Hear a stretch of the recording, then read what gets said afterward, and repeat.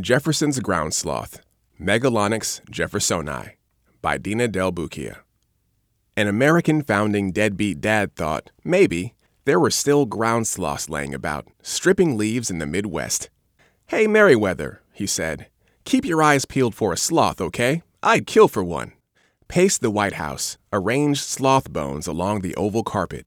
Meanwhile, you hadn't been keeping it Casual Friday every day for 9,000 years.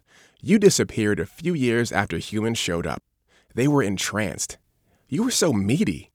Some scientists believe climate change decimated populations.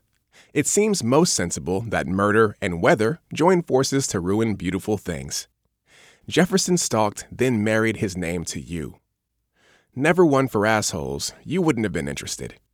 Lewis and Clark came back without you. Obsessives should keep their distance. Take it from you. Stay chill.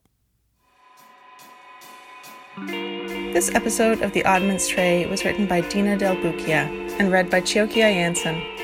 Visit us online at oddmentstray.com to read the episode show notes or to submit your own stories up to 400 words long.